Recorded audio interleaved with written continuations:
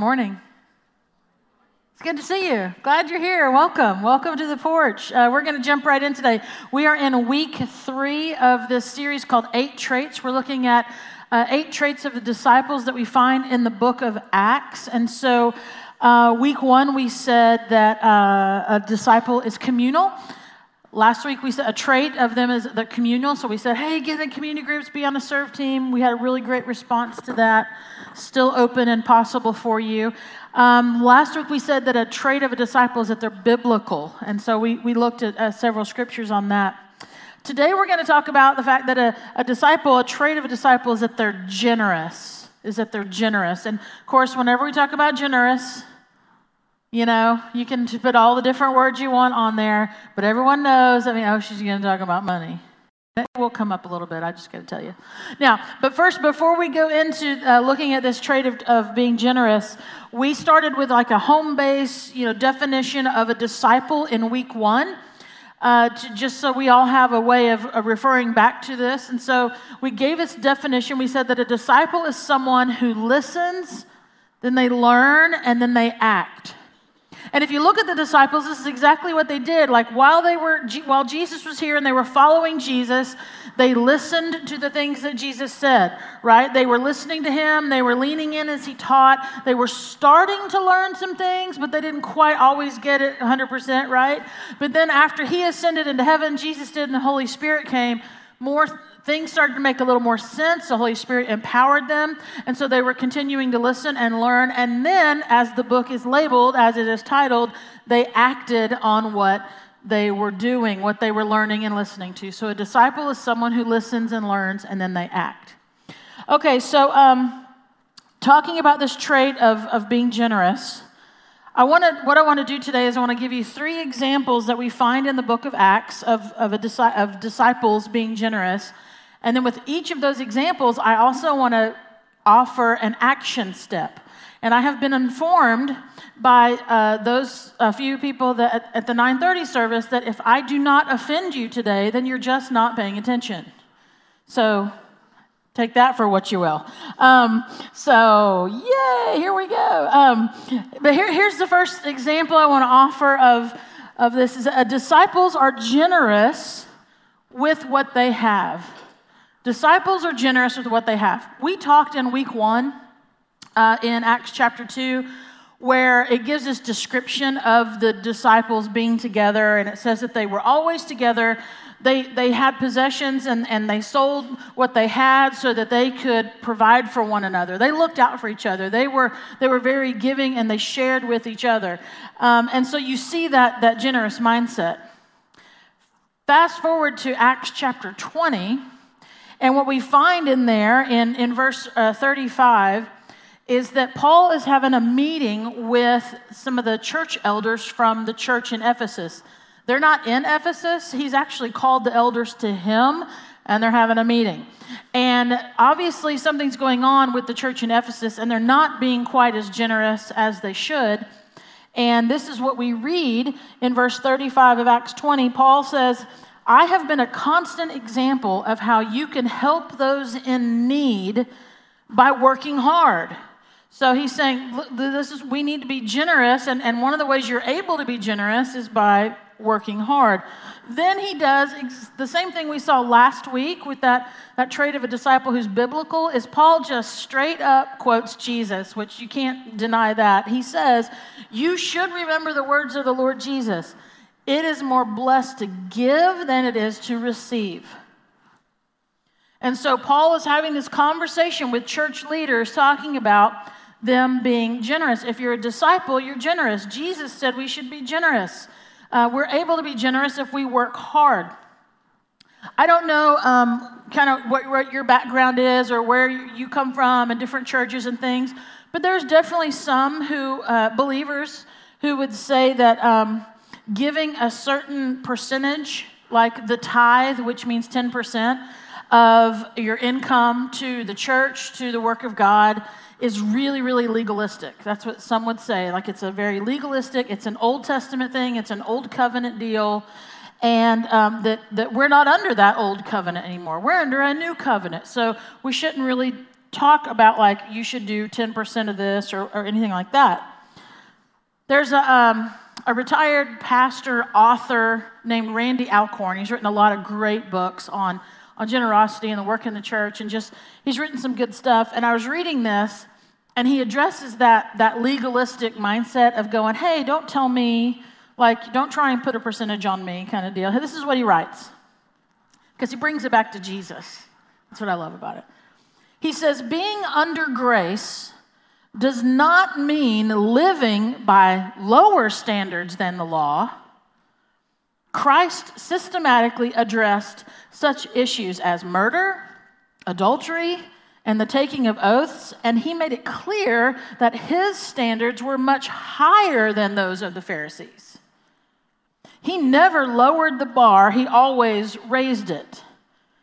But he also empowers us by his grace to jump higher than the law demands.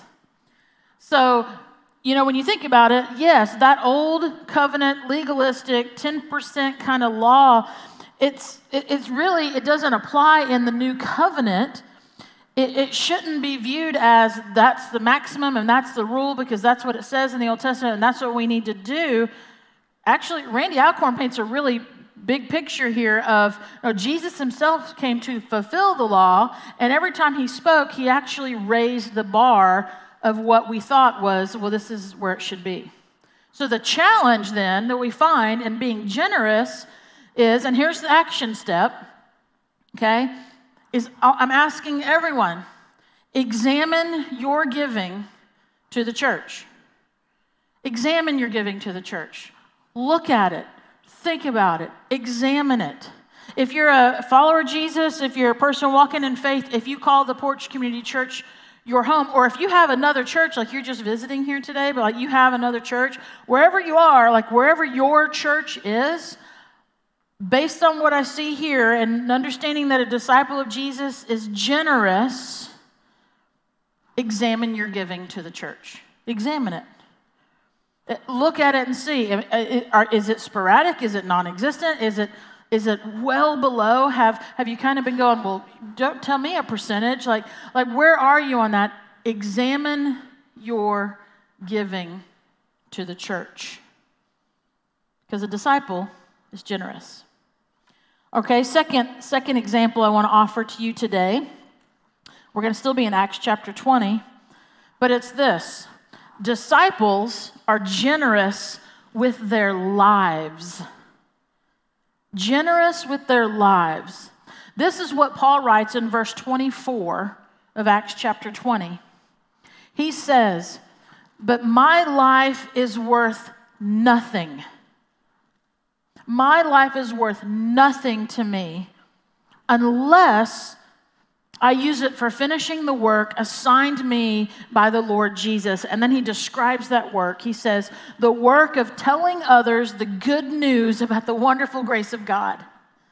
So Paul is like, my life, it's worth nothing unless I'm telling other people about the grace of God. My life is worth nothing unless I am pointing people to God. My life is worth nothing unless I am an example of Jesus in my life, in every aspect of my life.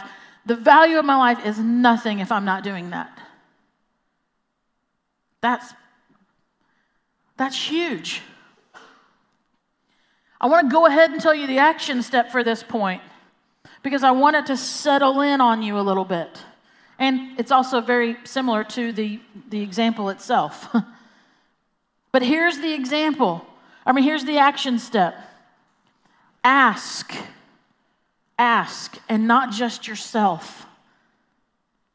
God, ask, am I being generous with my life?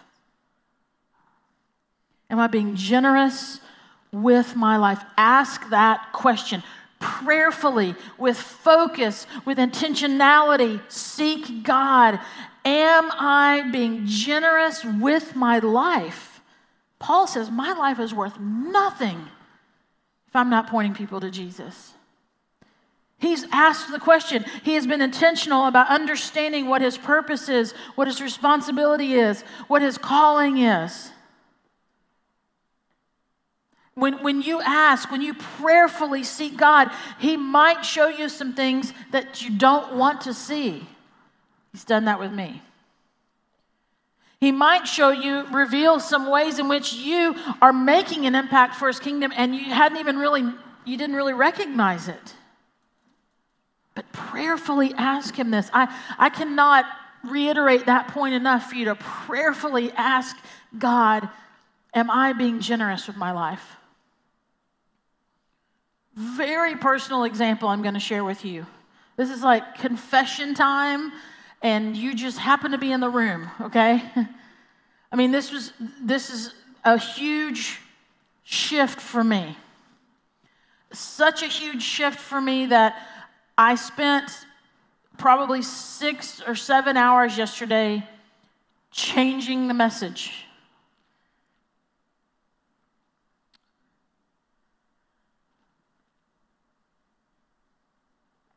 When I asked God, am I being generous with my life?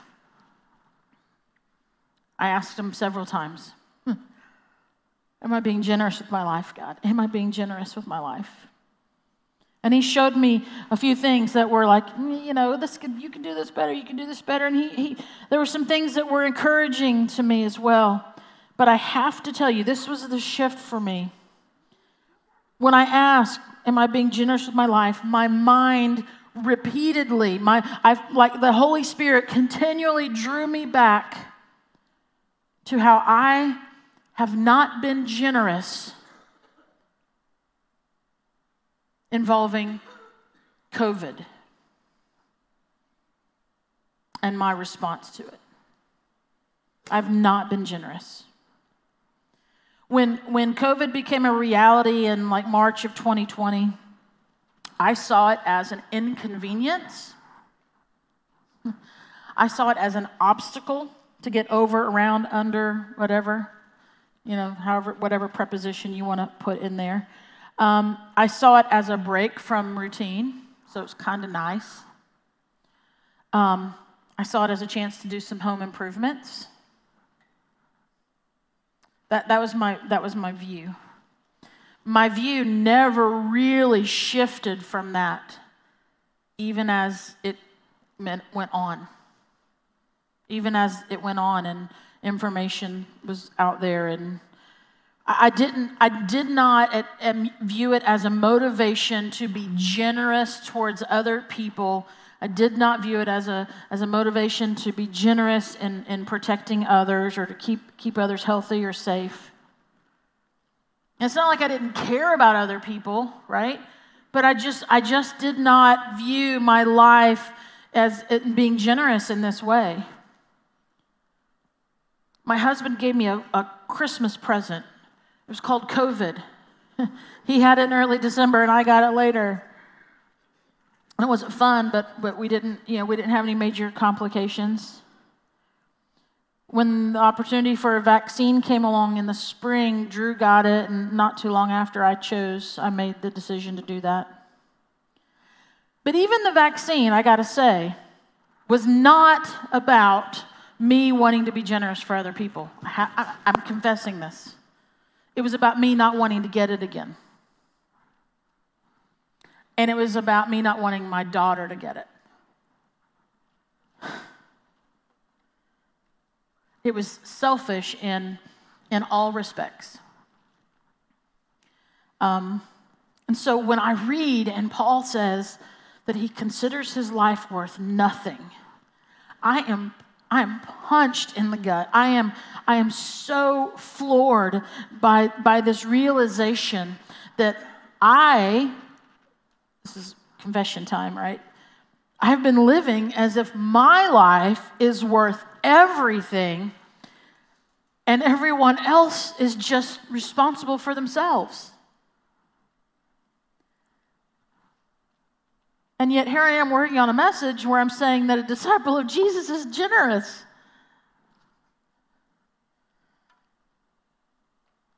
And I can't find any of Jesus' words to validate that kind of self-focused behavior. I can't. But I have a very easy time finding words to prove my selfishness. Maybe you can relate to what I'm saying.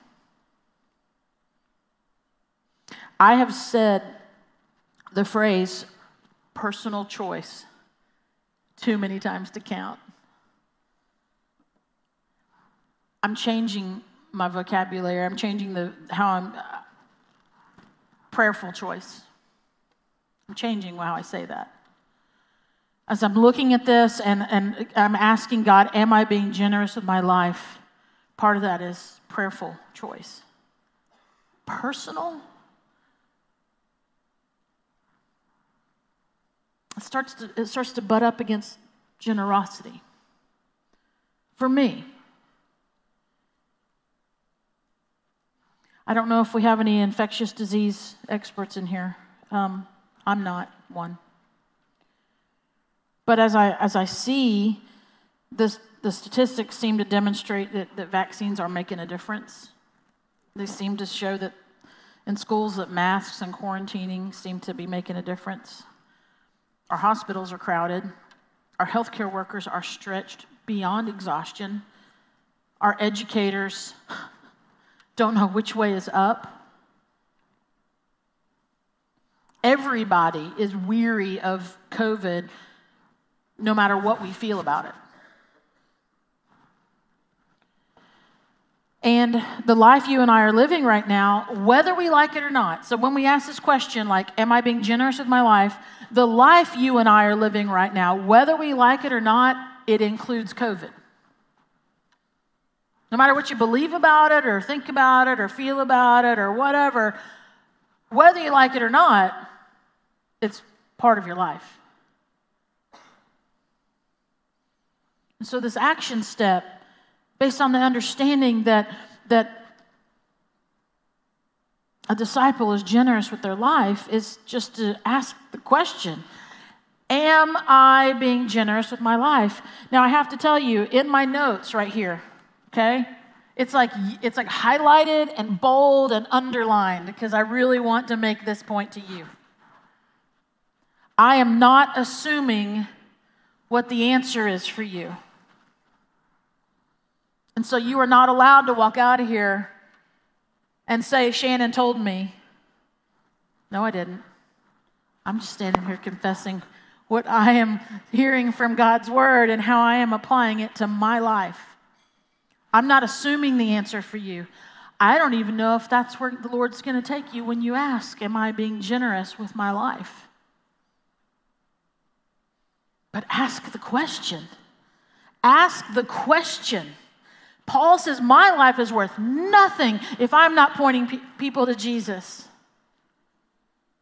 Are you being generous with your life?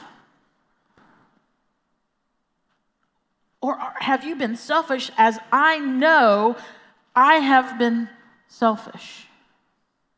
I've not been generous with my life. So the action step, ask, and then prayerfully ask, and then act on what God tells you. Act on that.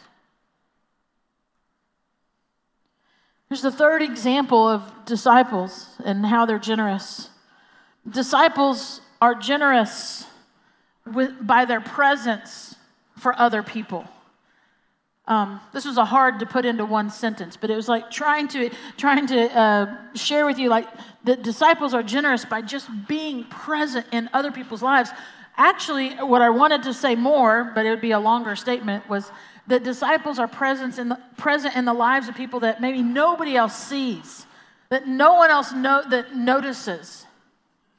You know, during Vacation Bible School this summer, the theme verse was about that Peter and John came and they were outside the temple and there was a beggar there and he was lame, he couldn't walk, he was paralyzed, and there's these words. Now Luke wrote this whole scenario here, right? He recorded this for us, and I want us to look at this verse. It's going to be in Acts chapter 3, a couple of verses there in 3 and 4. Being present for other people that you don't see. That's what a disciple does. Now, while you're getting there to Acts 3, I want to mention this real quick.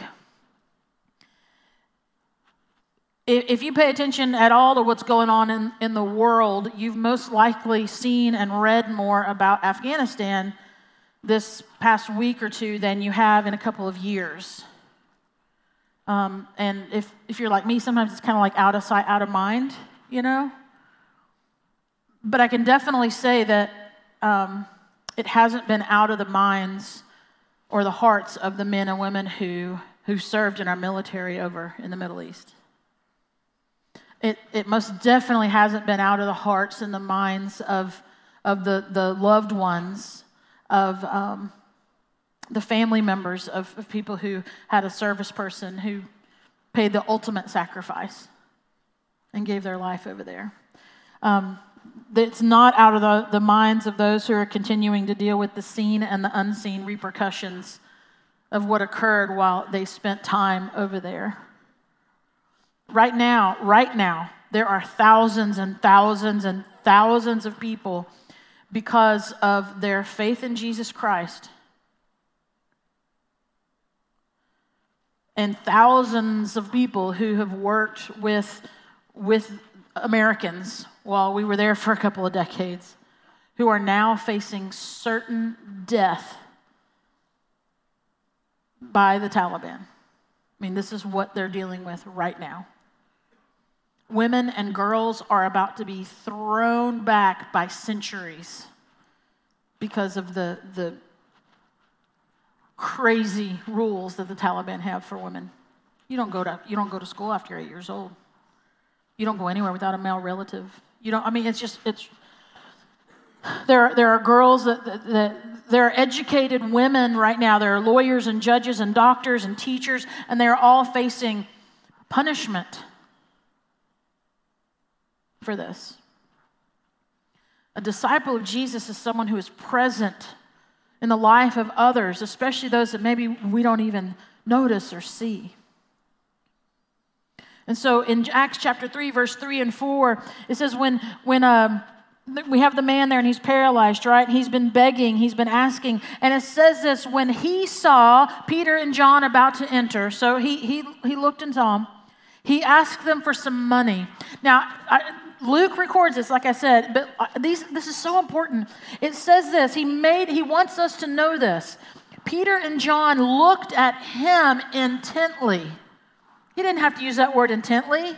He could have just said they saw him, or it could have just said they answered. No, but Luke wants us to know that Peter and John looked at that man intently. He was not just wallpaper that you just get used to. He wasn't the picture on the wall that you never notice again because he's just there all the time, because he was. He was there every day. People probably stepped over him. They probably kicked him and didn't mean to, or like maybe they did, but he was just there. He was just part of the scene. This is Peter and John looked at him intently, and then it says this, and then Peter said, "Look at us." This is what that tells me, is that man was so full of shame and brokenness, and he was at such a state in his life that he didn't look at those guys and go, "Hey, will you give me some money? Hey, can you help me out?" That he just had probably his hand up or a bowl or something that could hold coins. He wasn't looking at those guys. His eyes were down. He was at the lowest place with his hand up. And Peter said, "Look at us." This man feeling shame, Peter wanted him to know, I see you. I see you. You are not invisible to me. You're not wallpaper. You're not part of the scene. You're not just something that's in the way. I see you. And then he says the very best words. He says, "I don't have any money," which had to be a bummer to the guy. But he says, "But what I do have, I give you. In the name of Jesus Christ, get up and walk." And he did. He was healed. And he was healed because Peter and John saw him. He was seen. Two examples, two real, happening now examples of disciples of Jesus, people who profess to be followers of Jesus, who are being generous with their presence for others. There's a woman named Allison Renault. She is a mother of 10 biological children. God bless her. And in 2017, she was in Washington, D.C., and she was at this, I don't know what, something really smart, because it was like a robotics thing, right? Convention thing. And she met this all-girls robotics team from Afghanistan. You don't get on a robotics team as a female from Afghanistan if you don't go to school past the age of 8. Okay, but they're able to do that. They were until recently. So there they are, and she met them, and she fell in love with them, and she stayed in touch with them, and she got to know their families and all this stuff. And when the rumblings of August 31st, we're going to be out of here, the Americans are going to be gone, and everything started to shut down, and everything started to collapse, she was ready to get on a plane and go.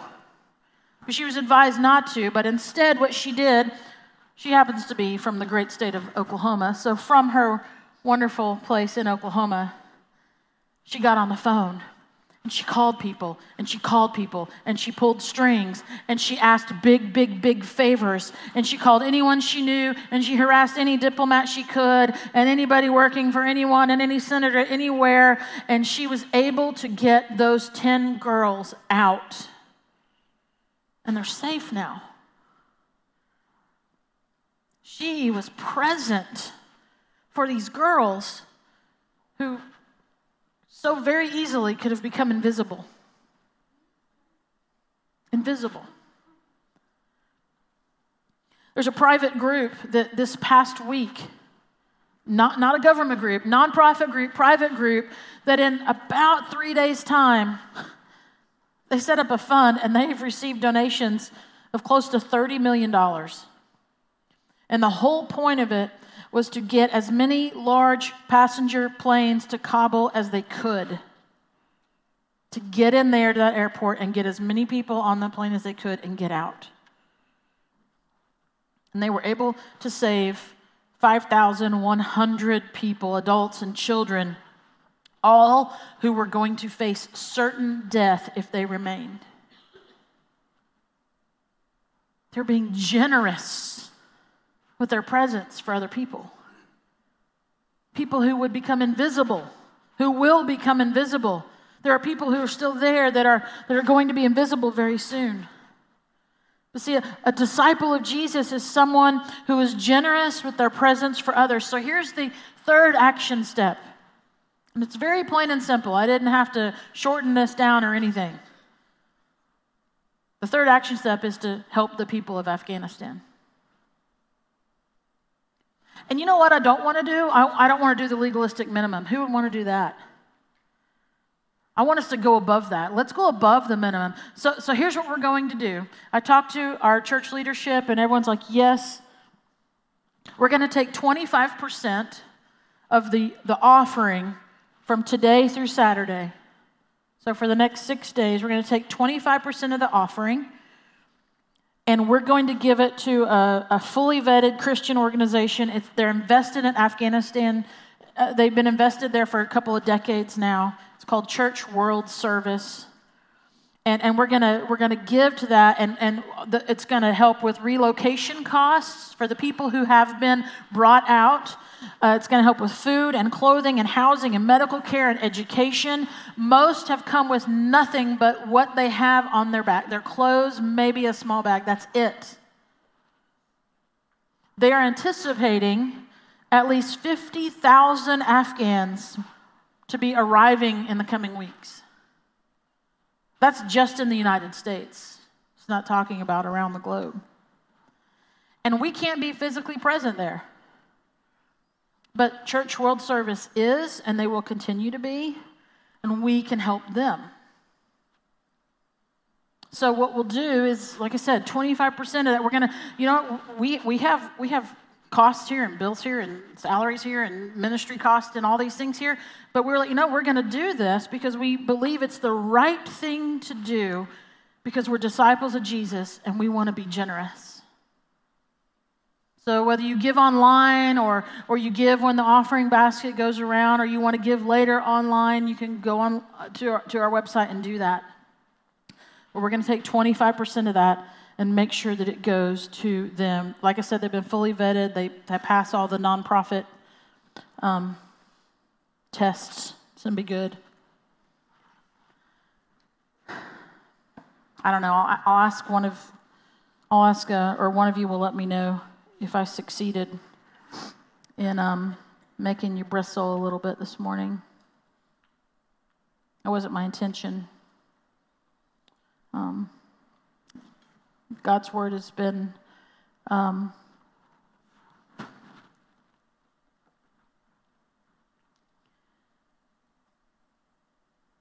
seriously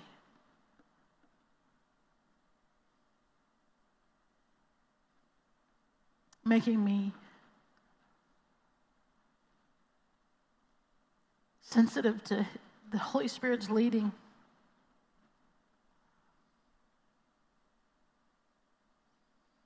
And the question of whether I'm being generous with my life. And I want to be, because God has been so generous to us through Jesus. Like, what are we even doing here if we don't recognize that God has been generous to us through Jesus Christ?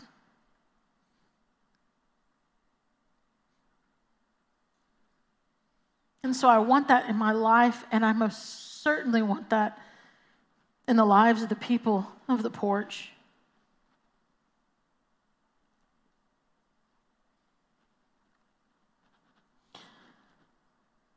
Disciples are generous with what they have, so examine your giving. Disciples are generous with their lives, so ask God if you're being generous with yours. Disciples are generous with their presence, being present for other people. So let's help the refugees from Afghanistan. Let's pray. God, you have been generous to us. You have been generous to us through Jesus Christ.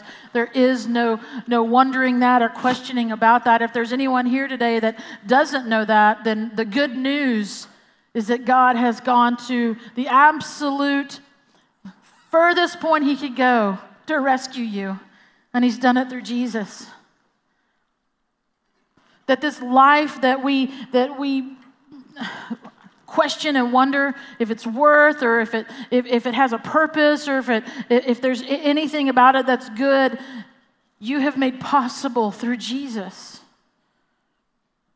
The burden and the weight of our sin and the decisions that we've made that have grieved you, we can leave at the cross of Jesus Christ. And you have given us life, resurrection life through him. And God, if we have been wasting that life, forgive us. Lord, forgive me for wasting my life. Forgive me for not mirroring a life of generosity in so many aspects, so many ways. You have been generous to us.